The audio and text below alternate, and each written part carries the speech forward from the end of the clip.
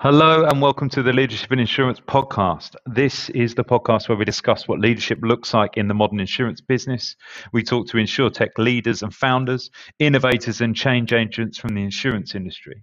We also talk to thought leaders from outside the industry, such as organizational psychologists, performance coaches, and investment professionals. Anyone who can add value to the conversation on how to lead insurance businesses of the future.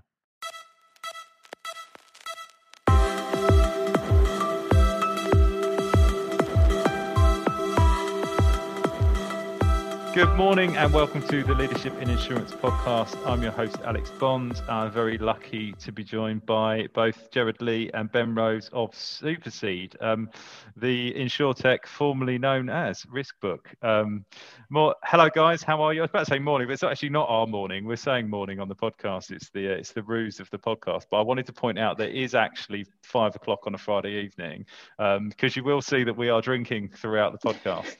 But it's not because we're drinking on the job in the middle of the day. It's because you guys were kind enough to join me at this hour. But how are you both getting on? Are you well?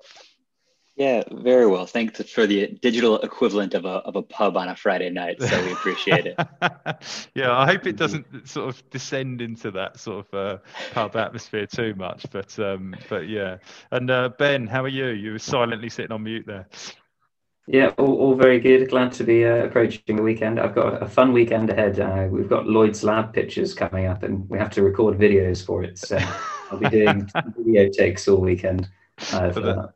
Yeah, no, exciting. I'll be editing videos as well, so it'll be a very sort of video-heavy weekend. I thought I was going to be funny with the insurtech formerly known as Riskbook, and whether you were going to take the sort of Prince angle to everything. But I'd quite like it if you introduced yourselves as that.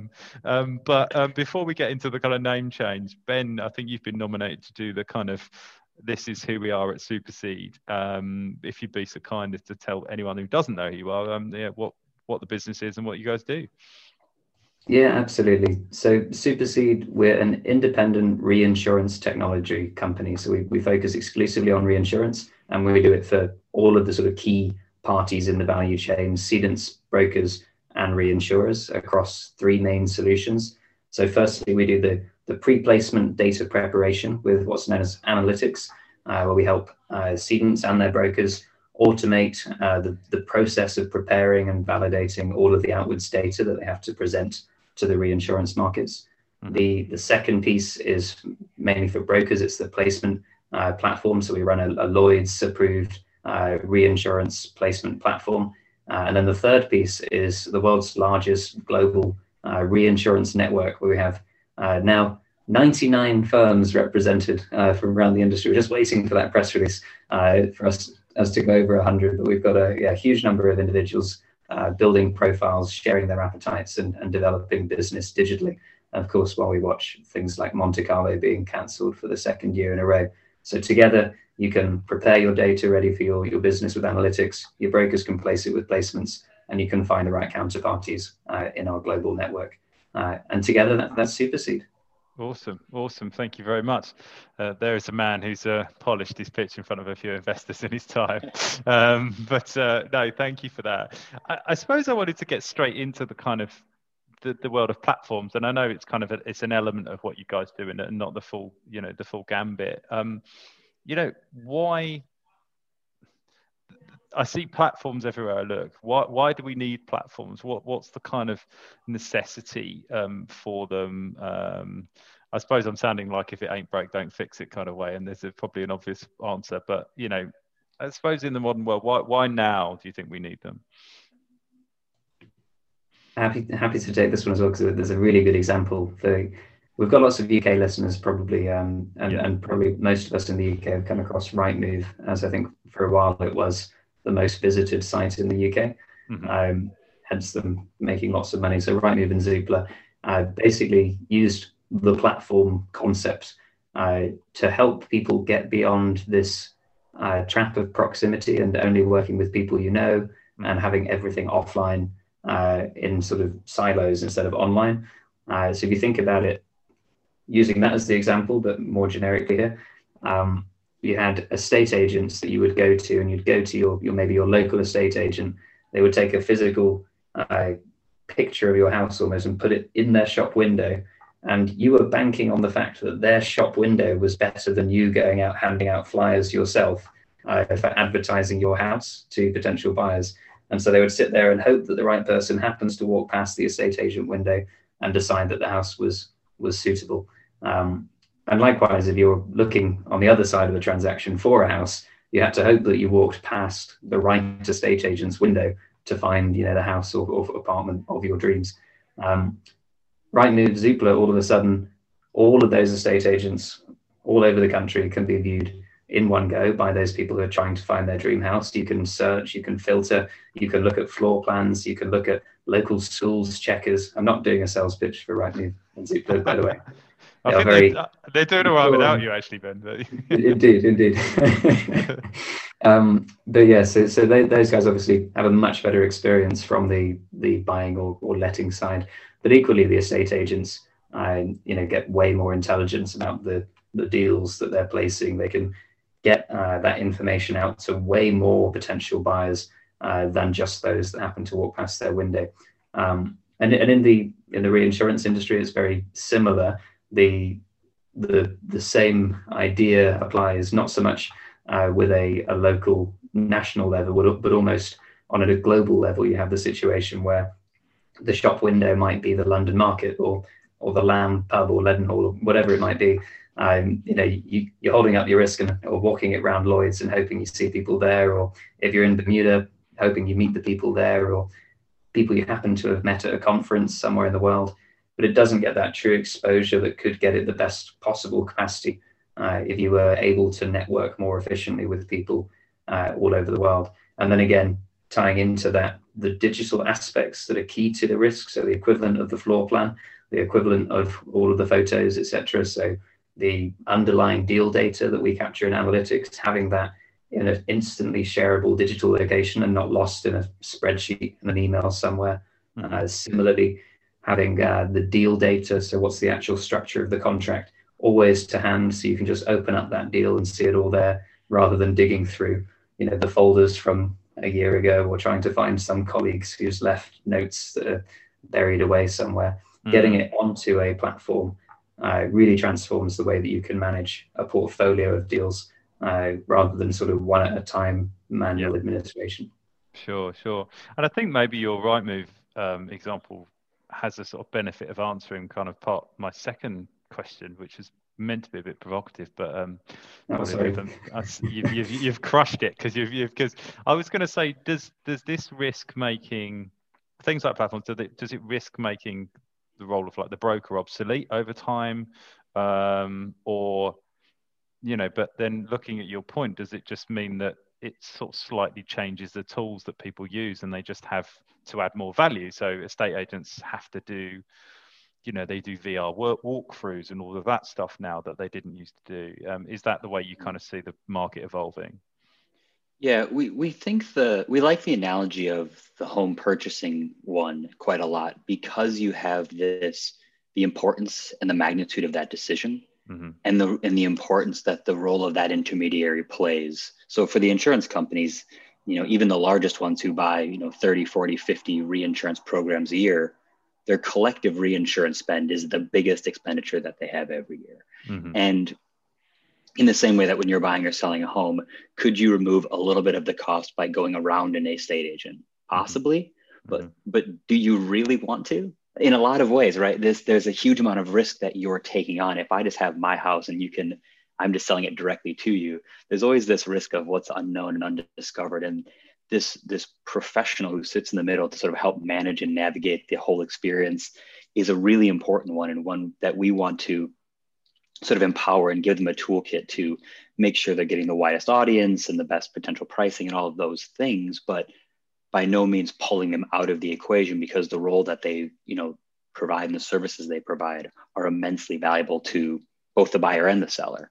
I also think it's a really important one, because with that being their full-time role, they see so much of the market.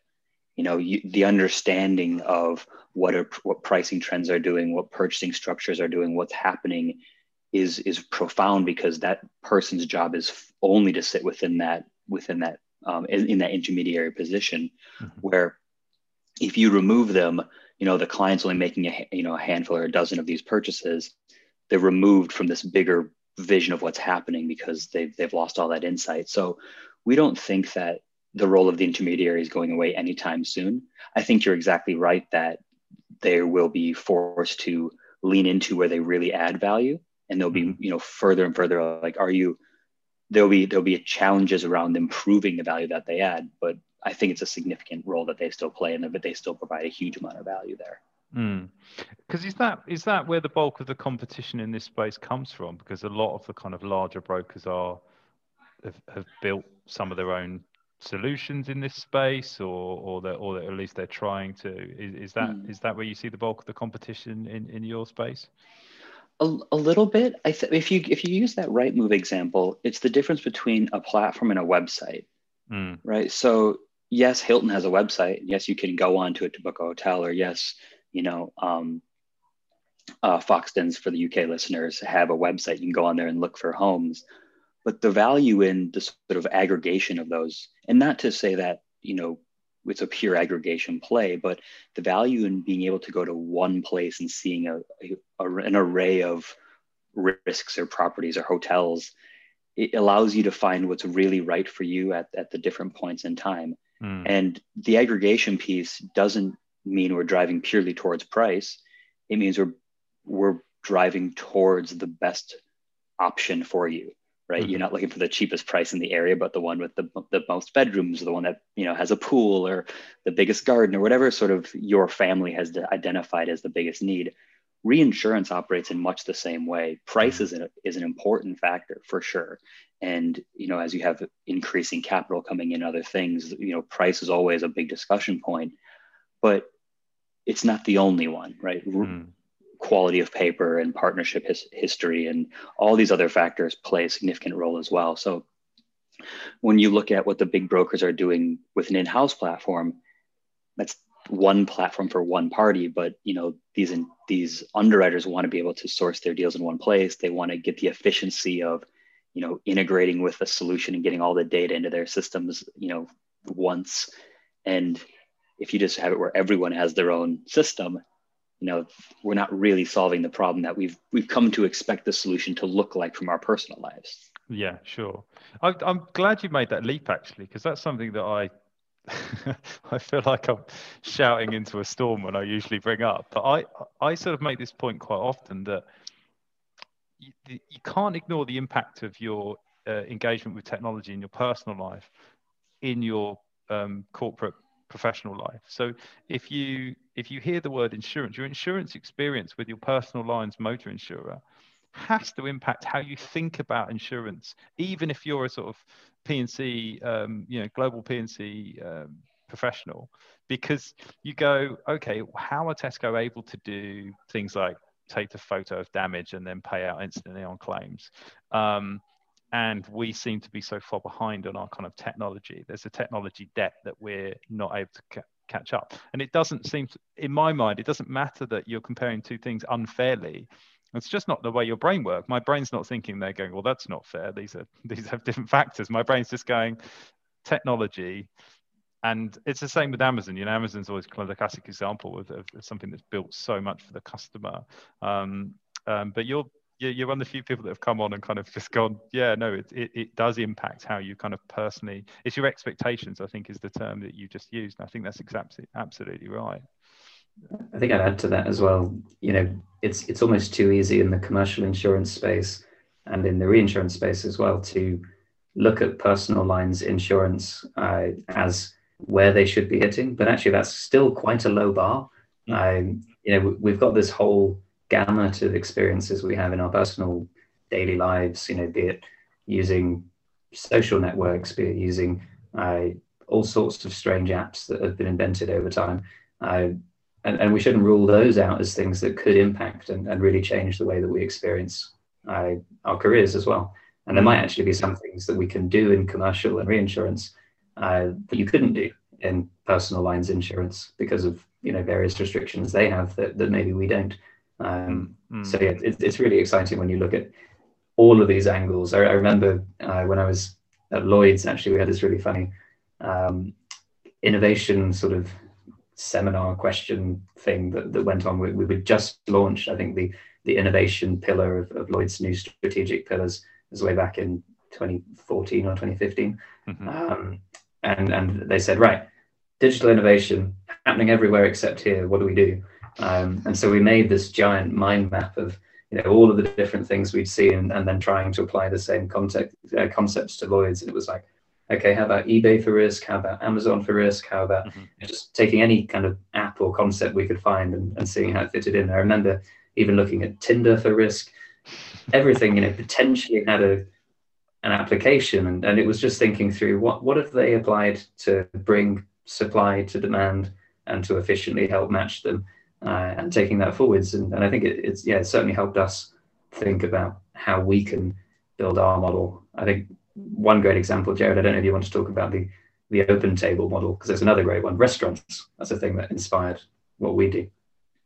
Yeah, it's when you think about how you kickstart the marketplaces and the models, Open Table's a brilliant one. They went to the restaurants themselves and gave them sort of really helpful booking software they could manage on their own. And it was great for managing reservations and everything else. And then as they got those restaurants on board, they started opening it up to this much wider audience of potential, diners, back when such a thing was allowed in this country. Right.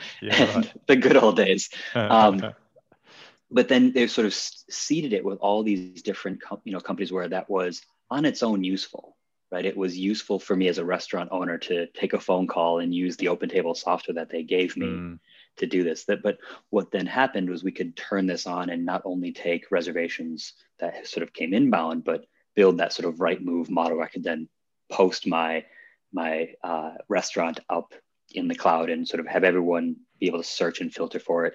And then it became really powerful because they also then allowed restaurants to push out promotions, to push out, they have a lull on Tuesdays and Wednesdays. So now they have 20% off at their restaurants on those two. And they gave this way to really optimize the utilization of those restaurants off the back of what was a valuable software in its own right. So when we think about what our product is doing and where we start, it's how do we build that first version where it's valuable for brokers to use our platform and for the network and for the clients to create their data packs. Like, it's valuable in its own right.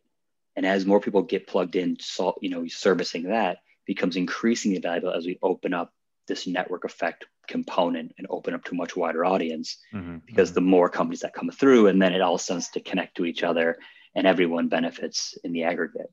No, that's really interesting. I love the fact that, and I wouldn't have expected you to, don't want to be rude about Lloyd's, but I'm surprised how wide you threw that open. And I think that's, for me, some of the challenges that we've seen in the sector and why we haven't seen as much innovation. But it happens in every sector. I mean, I've got a terrible website. Hands up, I have a terrible website. It's because I'm having a new one built. And the first thing the web designer came to me and said, "Oh, which other headhunting search firm websites do you like?" And I was like, "None of them. And why do they have to look like that?"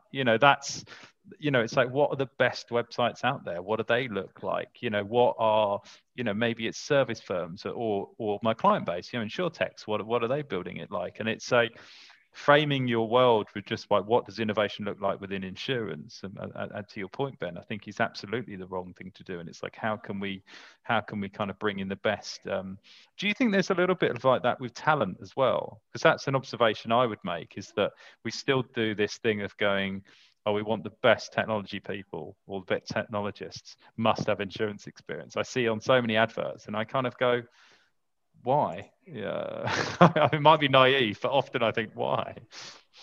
No, I think that's really true. I think you need the optimum kind of pairing of the execution piece. I think is where you want that brilliance and openness of mind to doing things in all sorts of different ways, but based on a problem that's really well defined by expert users. So Jared and I had great fun when it was just Jared and me on the sort of business side in the very early days. And we were getting we had our co-founding CTO, Jezin, and our first few engineers joining the team who had no reinsurance background whatsoever. and we've been coached by a few people. I think we've been through a few different programs and things to make sure we weren't over specifying, what they should build, but rather making sure they really understood the problem and got inside the mind of the user. So we would be articulating these user stories that were basically very, very closely defined around the problem. So our broker character, who typically does this in their day, is stuck because they want to, contact all of these different counterparties and provide this to them and get this back from them and so on. Obviously, I'm paraphrasing quite a lot. Of course. Yeah. But then just sort of passing that to the engineers and going like, have at it, give us 5 options and let's talk about all the different options for how we can solve this efficiently, and seeing that come back. I think other efforts, in a more traditional development cycle would have gone through over specification to some extent, where, it has to specifically follow this micro diagram of interactions and things. But if you do that, you miss out on actually finding better ways of achieving a solution to the same problem, and you forget what the original problem was, and end up stuck down a very well-defined avenue. And I think that's actually one of the things that has actually helped the need that we identified early on for a reinsurance specific platform, because what we found was many of the insurance-focused platforms had been over-specified for insurance. And then when you tried to turn them on for reinsurance, they just fell over on their faces because they had over-specified kind of pathways that had to be followed that just didn't apply in some cases for reinsurance, or missed pathways that you needed and didn't have any flexibility built in to the way that they worked. And so we've seen people trying to wedge reinsurance deals through those and going, it's just not it's not the problem set I'm facing. I don't understand why there's this whole section for me to fill in. I don't understand, why I have to even engage with this piece. And the bit that I actually want isn't there. You really have to make sure that basically whatever's being built is actually responding to the problem set of the users and their pain points. But in terms of the creativity, you need talent that's just going to think outside the box and find a really effective way to tackle that problem, and then obviously test and iterate to check that it actually is solving their problem. Yeah, because I think it can be easy as well to hide behind the language of your target market, so the language of insurance, and just say that other people don't understand. But it's that's a defensive kind of attitude, and it's like, well, they don't understand, but it's not that hard to explain. So let's explain it to them and then see what they can come up with, because it's the classic thing of, there's no point hiring really smart people and then telling them what to do in their specialist area. I think balancing that is really hard in our industry, because there's a lot of things that are really counterintuitive, and we don't do things in a certain way, but not because we've always done it this way and it's always been managed. When you're trying to take an industry that for 300 years has been done in a completely one-off bespoke fashion, like every contract written up from scratch, and like no rules really apply, and there's always this sort of, you can solve any problem with how you write the contract up, and now trying to move towards purely digitizing that, it adds some complexity towards, you can't build it in such a way that offers pure like creativity around it, because it needs to still map broadly to how the industry wants to operate. At the same time, not going out and saying, and I think a way a lot of these companies have built tech historically is they've said, here's the exact problem and solution, the rigid framework by which you have to have been outlined it. You see these flow diagrams that are like hundreds and hundreds of steps, because they've given them, no wiggle room at any point. But then the second anything comes up in the flow, it sort of breaks if they've not built any flexibility into it. So trying to balance, a creative approach to problem solving while still supporting the fact that certain things need to happen a certain way, or once this is done, you can't do that. But there's always, nuance to that, which needs to be sort of addressed as well, which is the tough balance, I think. Yeah, and I've spoke to obviously lots of insurtechs and on this podcast and outside of it, and that there does seem to be a balance of getting, market leading tech people to help build a solution, and then the right level of insurance knowledge. And you guys are obviously coming from the insurance world or reinsurance world. It's a huge benefit. I suppose your kind of nervousness maybe around, you had this, it's lucky you found a CTO, put it that way.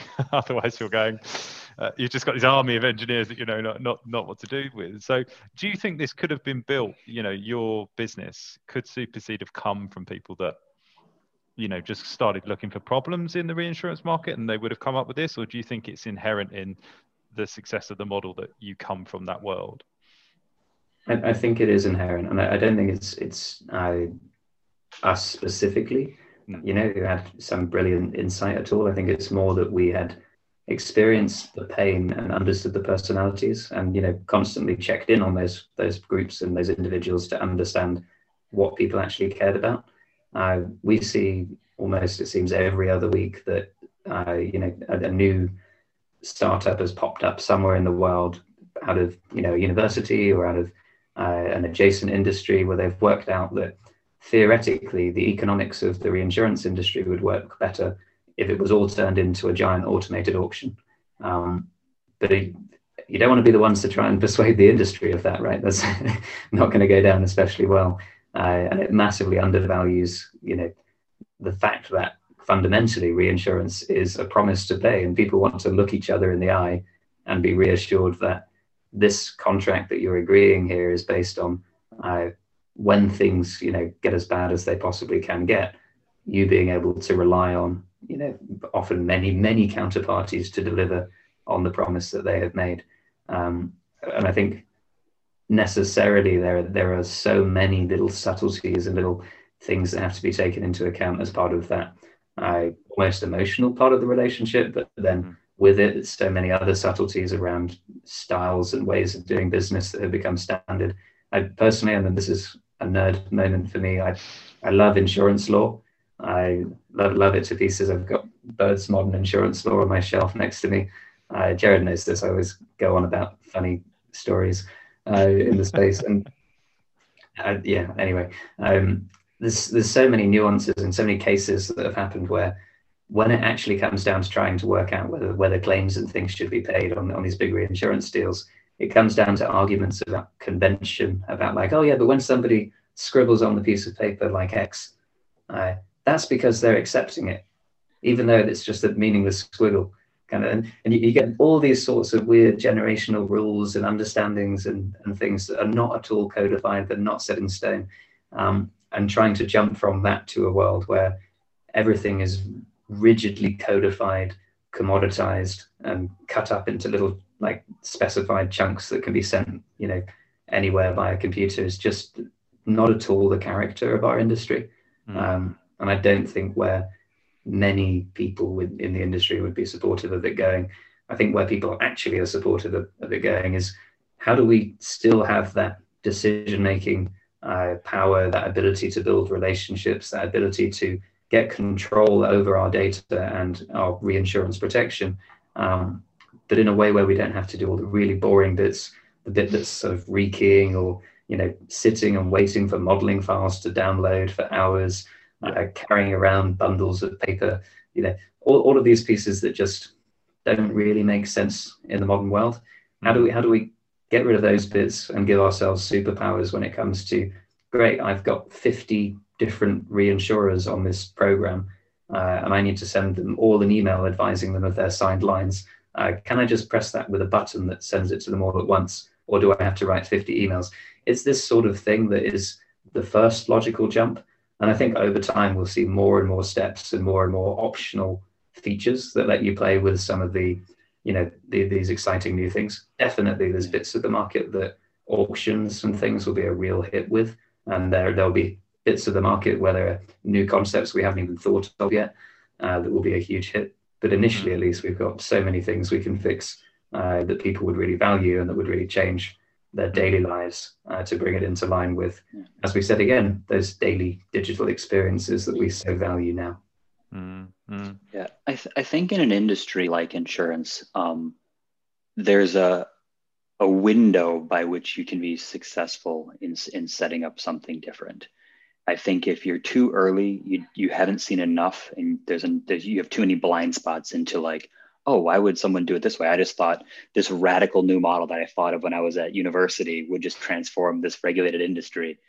And if you pass that window, then you're too jaded and you get into this sort of rigid framework we discussed earlier where, well, it has to be this only this singular exact way because I've seen the 100,000 cases that this, where this one example happens. And you have to have that be in that window where you know enough to navigate the nuance of the space, but you're still willing enough to be creative and challenge where there's opportunities to do something different, where you go, well, that piece has to be the same, but this piece can change. And knowing what you know and knowing what you don't know and what can and can't work, I think there's a window there that allows you to do that. And I think when you look at solutions that have been tried and done before, it's very glaring, people who've fallen in the you don't quite know enough yet category, and people who have gone, this is exactly what I'd expect after 35 or 40 years as an underwriter. This is what you'd look for or something. So I think solutions built by the big incumbents fall into the latter because they start with the senior leadership team building out their digital strategy, and then they go to their in-house IT teams and they sort of build out what this needs to do and look like. And it's unsurprising that the solutions that have come out of that haven't been too transformative and haven't really captured the imagination and the excitement of the industry because they've come from, even though they're still in the industry, they've passed their window of creativity in a lot of ways. So I think it was quite fortunate just when Ben and I started thinking about this, we were kind of we'd spent a number of years as practitioners and getting it, but we're still thinking about problems creatively enough and looking at other things in our day-to-day lives that were like, what if it was a bit more like that though? Not all entirely like that, right? Not the entire Tinder model for risk, but there's these other components that would make this process way, way easier. But we have to make sure we take this thing into account in that kind of process. Yeah, and it's interesting, isn't it? I think you have to be really careful to stop. You don't ever want to lose that childlike quality that I always think everyone should keep. And the childlike quality I'm talking about is being not afraid to fail and asking why. The classic kid just going why. But as an adult, we get into an industry and we're in it 10 years, we stop asking why we do things sometimes, and then you look at things. I mean, I do that in my world is very reflective of what we're talking about. The services that we offer, that still when people are hiring senior people, they want to see them face to face. Ideally, that's what they would like to do. Now, obviously, we're doing stuff over Zoom, but there are bits of my role which are pointless and admin heavy, and you just think if those things need to go away. And I think that's in most industry, but you're sort of very careful not to ask.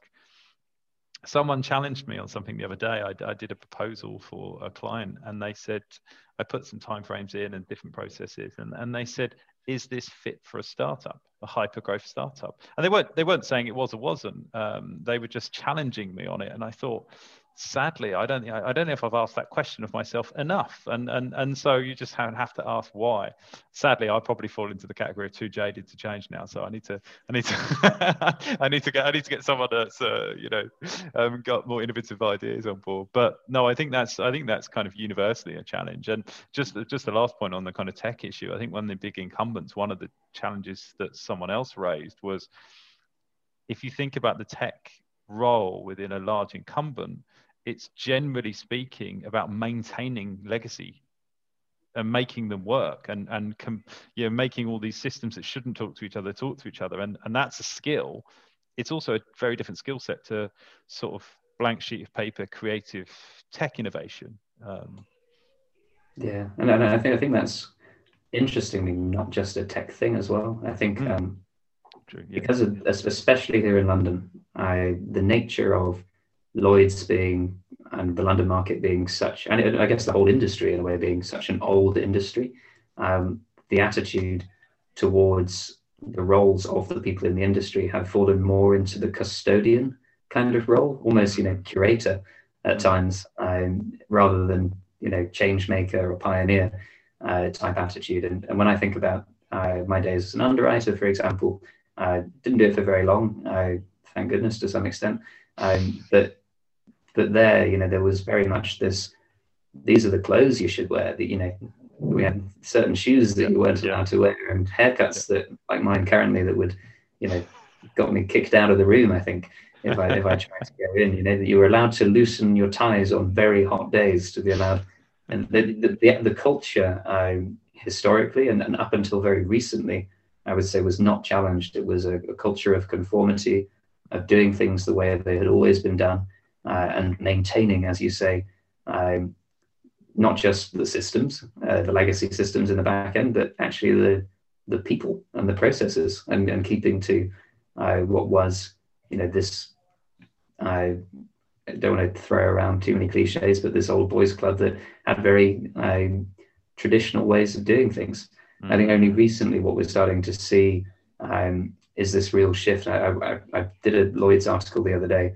I wish I could have done a whole extra 10 pages on culture, but the change that we've seen in culture around the London market in the last 5 years has been huge. It's been enormous in terms of actually stepping back and challenging and saying, but why are we so insistent on maintaining the status quo exactly as is? Why is a junior underwriter judged based on how much binder removal they can do per minute, or a broker based on how good they are at holding a place in the queue, or either based on how many pints they can withstand after work? Is this the model that we want to continue to assess talent in our industry? I think finally we're starting to, as you say, bring in more people from more diverse industries, backgrounds, etc., to actually give the industry a bit of a kick and say, come on, let's think about what's actually going to give everybody who works here and everything that we're trying to achieve a much better experience to it. So I'm delighted, frankly, by how much things are starting to change, and really optimistic about where they're going.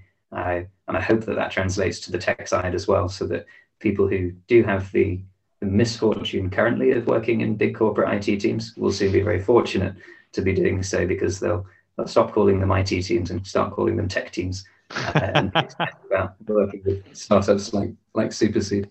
Yeah, no, I completely agree with that. Entirely. I literally was laughing as you're saying, because I wrote something about, there was a whole thread going on LinkedIn today about the article that Lloyd's have just announced they're going to relax the dress code, and people were saying, being put to the back of the queue because they had tan leather shoes on, and I had the front pocket of my shirt ripped off me because I wasn't supposed to wear pockets on shirts. But I didn't know, because I'm a working class boy from Essex, and my dad was an engineer, and the story, I remember going back to my dad and going, I need to get shirts without pockets, and he just went to me, but where do you put your pen? Because he's an engineer, so that's all he cared about. But I wanted to kind of shift the conversation and talk to you about investment, because it's a really popular topic.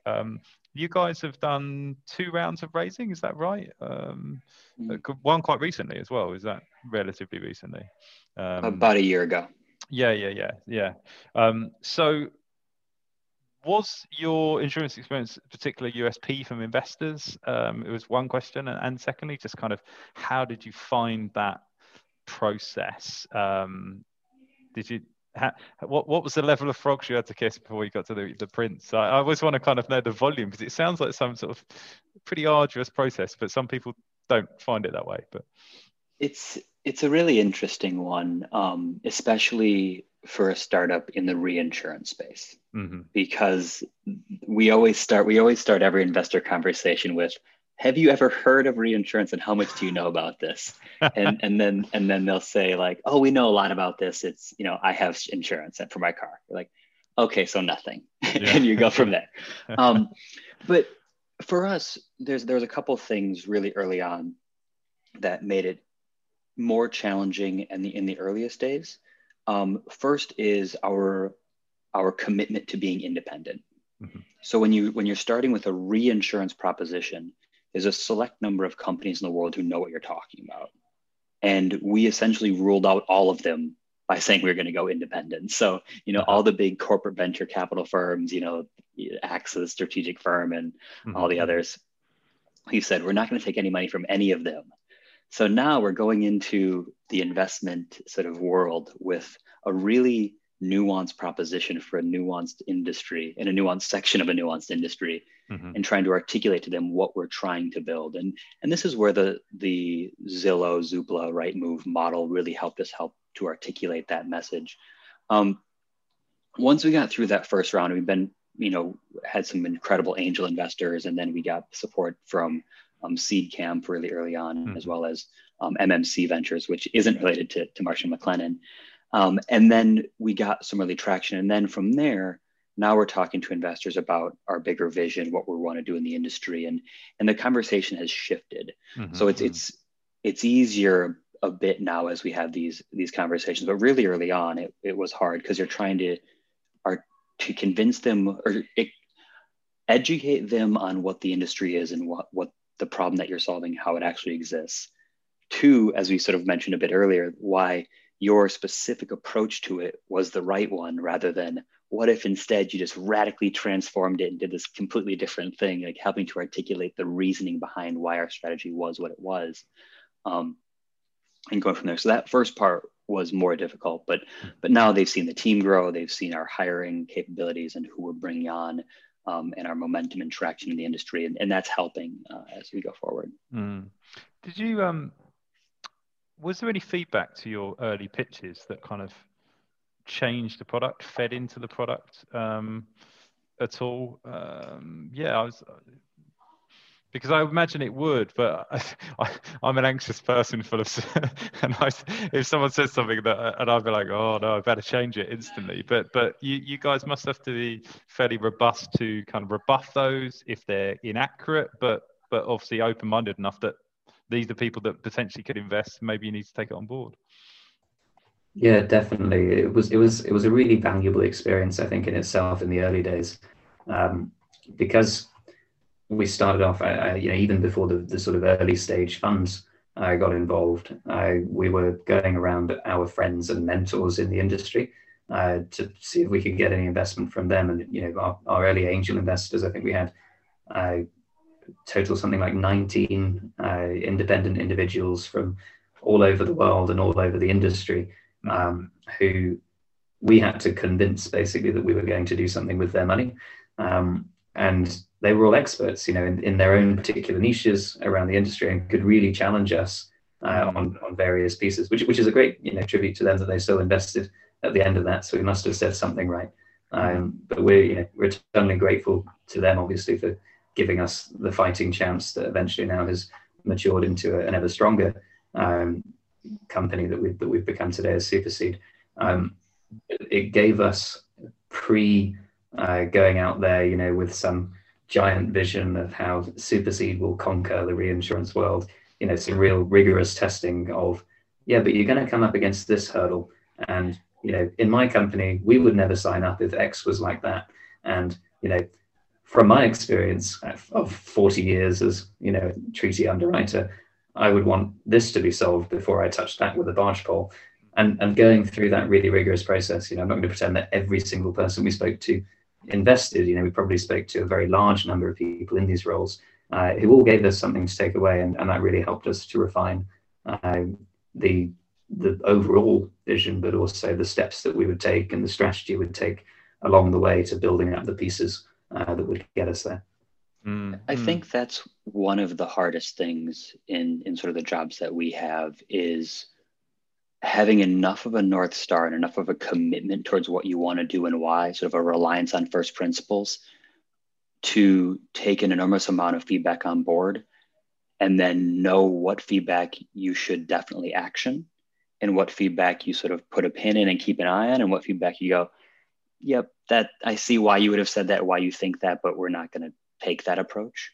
And navigating those things, there's no formula to that at all, right? It's purely based on sort of this broader vision. And I think one of the things that sort of the team talks about a lot as we, especially now as we scale and as we get more and more users coming on and we get more and more points of feedback, having a commitment towards what our bigger vision looks like and why we wouldn't do something or would do something that's a hard thing to do. And I think, so really early on, especially with the investors, it's holding course to a degree, but always being willing to take on feedback and listen to things, but having a general idea of what the end goal, what is, and trying to use that feedback as, is this supportive or not? And how risky is it if we ignore this advice? Like, what is the risks that we're taking on if they're right and we're not? So you're always trying to balance these points of feedback. But I think I was talking to another founder yesterday, and we were talking about how much he should iterate his pitch deck and iterate following investor meetings. And it was a similar kind of answer. I was saying, you always want to take the feedback on board and you always want to continue to tweak it. But if you're constantly updating your deck based on what the previous investor had said, you're always going into the newest investor with the deck purely bespoke to the previous person you spoke to. And you're always like one. So you want to always go, okay, my message on pricing or the charging model or the go-to-market strategy, that might not be right. Or it wasn't clear enough. So I'm going to sort of make some revisions there. But if they say, do this radically different thing, and you're just constantly shifting. So you have to have enough conviction in your North Star to hold course. Whilst being willing to adjust along the way. No, I think that's really sage advice. I can imagine it's very tempting to continue to change stuff, particularly when you're sort of chasing that sweet investor cash. I wanted to ask you this. I'm conscious of time. We're nearly approaching an hour, which is unbelievable. I haven't even barely touched my beer, and it's zero as well because I've become. You're out of practice now. Yeah, I've become one of those people that's just stopped drinking down the down lockdown.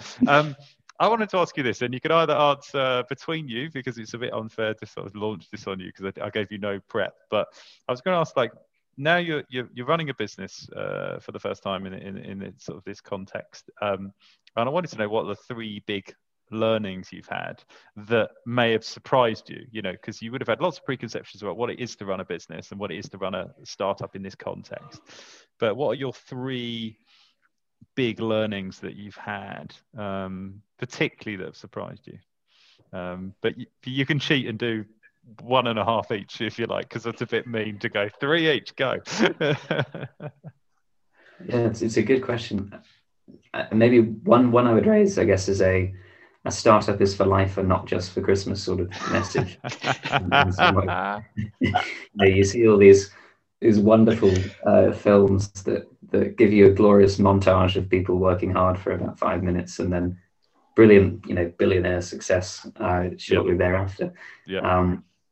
But the crushing responsibility of what you're actually undertaking is amazing. Like again, it makes it thrilling. It makes it, everything you're doing incredibly worthwhile and meaningful. But it's also a lot of pressure and a lot of expectation that just keeps on mounting.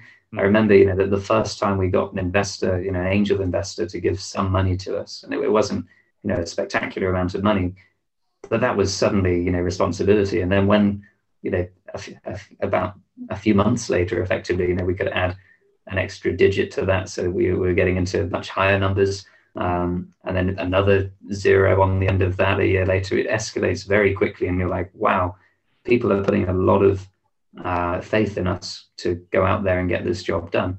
But equally, you get the responsibility of the people in your team, that you realize it's not just a case of, well, we're going to go and build a startup and then we'll go and get loads of people and we'll go and solve this challenge. You're actually, an employer, and you're creating careers or, helping people grow their careers individually. You're supporting families. You're helping people make lifestyle choices and supporting them through those. There's so much more to this than just, pursuing a cool side project. It really does take you to go full in. I personally, I'm somebody who typically, I think before we started Supercede was very much somebody who would do lots of things at once. So, loads of sport and music on the side and all sorts of things. I've dropped almost all of that over the course of the startup. So I feel guilty. Yeah. Any minute of my day that I'm not spending on Supercede feels like I'm betraying, so many people at once, whether it's the people who work for us, whether it's the people who've invested for us. And I'm happy to do that. It's a trade-off that I willingly accept, but certainly it came as a change of expectation. Once you actually got going, just how much is riding on you. So that's my first one. I'll let Jared. I love that. I love that. Yeah. Jared's got to follow it with an equally snappy title.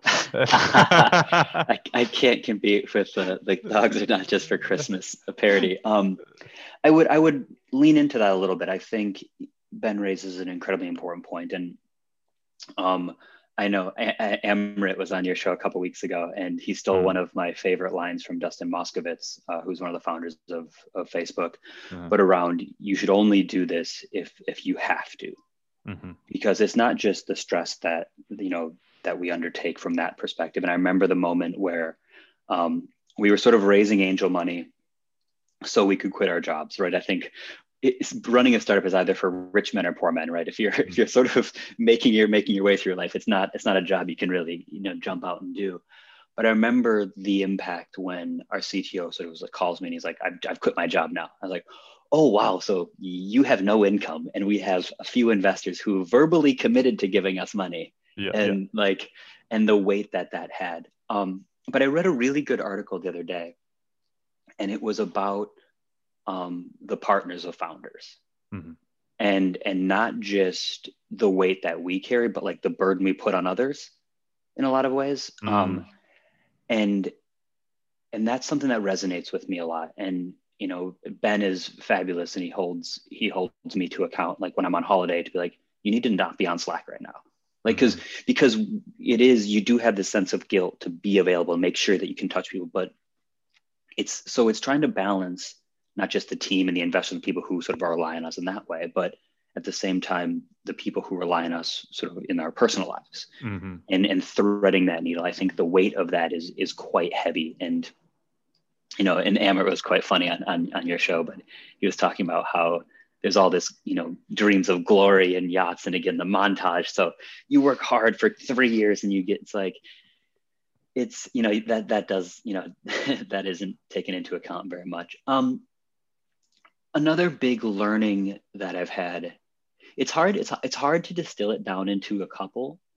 I think the magnitude and the speed by which we are learning is profound. The other week, we were going through, I don't know why, we were going through an old pitch deck back when, I think I was telling Ben about this the other day. And we were sort of flipping through it on a Friday night over beers. And it was this sort of 35-page intro pitch deck to what the risk book at the time was, and what our model was and how it's going to all work. And that deck is 17, 18 months old. And it was unbelievable how little we knew. Like, it was comical looking at our thinking from then and what we thought it would do and how it would work and all these different things. And when we look back, like on quarterly reports or, on a yearly basis, just the size of the shift in not just where the business has come and what we've done, but how much our thinking has changed around a huge array of components, from culture to finance to fundraising to everything else. And I think they always sort of talk about how, it's this sort of, it's good for people who are just aggressively learning all the time. But the steepness of that learning curve, I think, is something that is more surprising than I thought. Like, we'd read a lot and we studied a lot in advance of doing this, and we're kind of like, okay, we've got a strategy now, right? And it's that classic, your plan is, what's the phrase? The best strategy falls down at the first sign of combat, or something to that effect.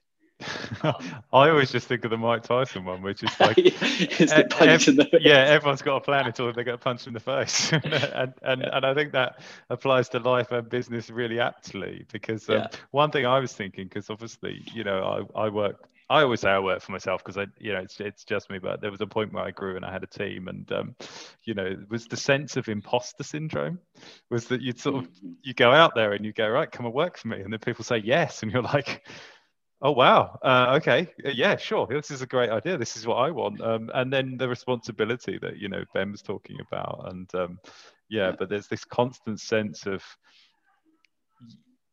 having to have confidence in what you're doing, having to have that North Star, as you said. But I don't know anyone that doesn't have that sense of imposter syndrome at times, when they're just, you're you're the duck on the pond, and the legs are going crazy underneath, and you have to kind of act calm. And I always think that seems to be one of the biggest challenges, because you are in uncharted territory, right? You've been working in the insurance industry, and now you're out here on your own, and the decisions sit with you. Mm-hmm. Ben, do you have a third one? I know we've given you sort of we've stalled or enough one now. and a half, maybe so 1.5 now. There's one that comes to mind that I'll come on to in a second, but I wanted to pick up just on the end of the point that you made there. I think in many ways we've been lucky with the industry that we're in largely, and with the community that's come around Supercede, partly because of the need for it, but also just because of, I think, people's excitement around the mission and what we're trying to achieve. We're not alone in many ways. That's the thing that gets us through my third point, which was going to be, my goodness, it's a roller coaster.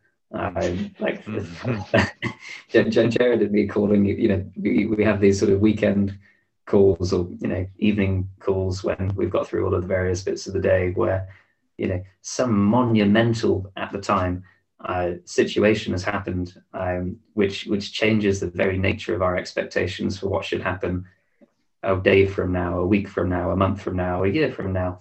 And you learn to sort of ride the roller coaster and to almost expect that it's going to drop suddenly. And any decision you take with anticipation that, it could launch you into the sky, or it could send you plunging down. And you've got to be braced for that, and make sure that you're ready to keep the plates spinning.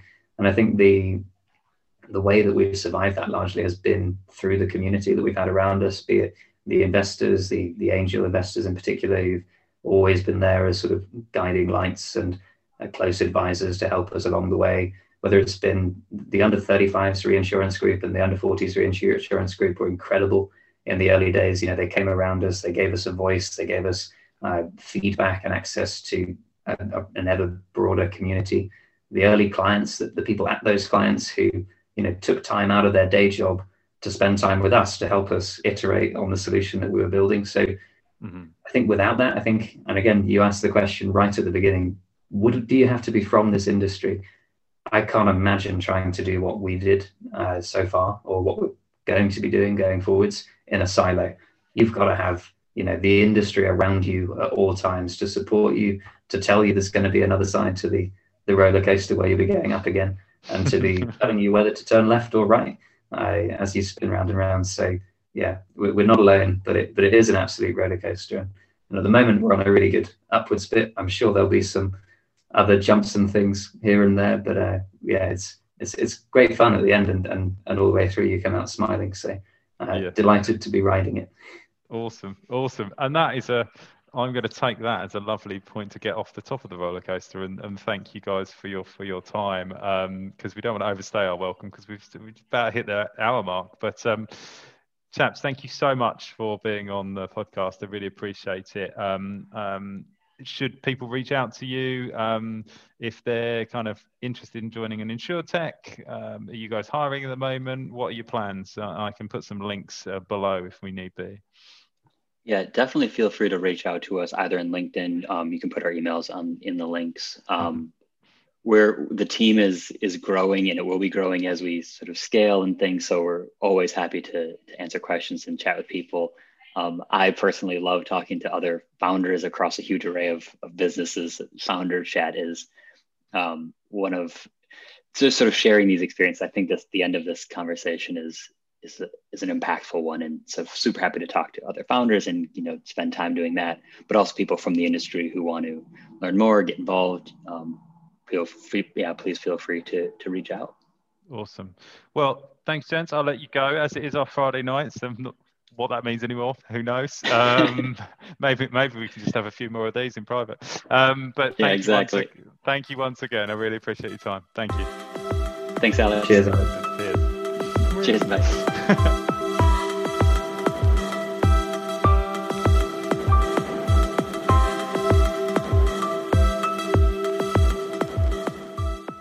As always, This podcast is brought to you by FinPro Search Partners, often simply known as FinPro.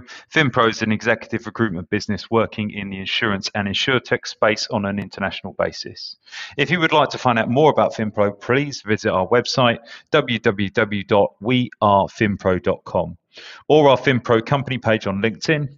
I've been your host, Alex Bond, and I would personally love to connect with anyone who is interested in the changing world of insurance. So feel free to reach out to me directly, either on LinkedIn or via my email of alex@wearefinpro.com. I hope you enjoyed the podcast, and I hope to see you back next week. Thank you.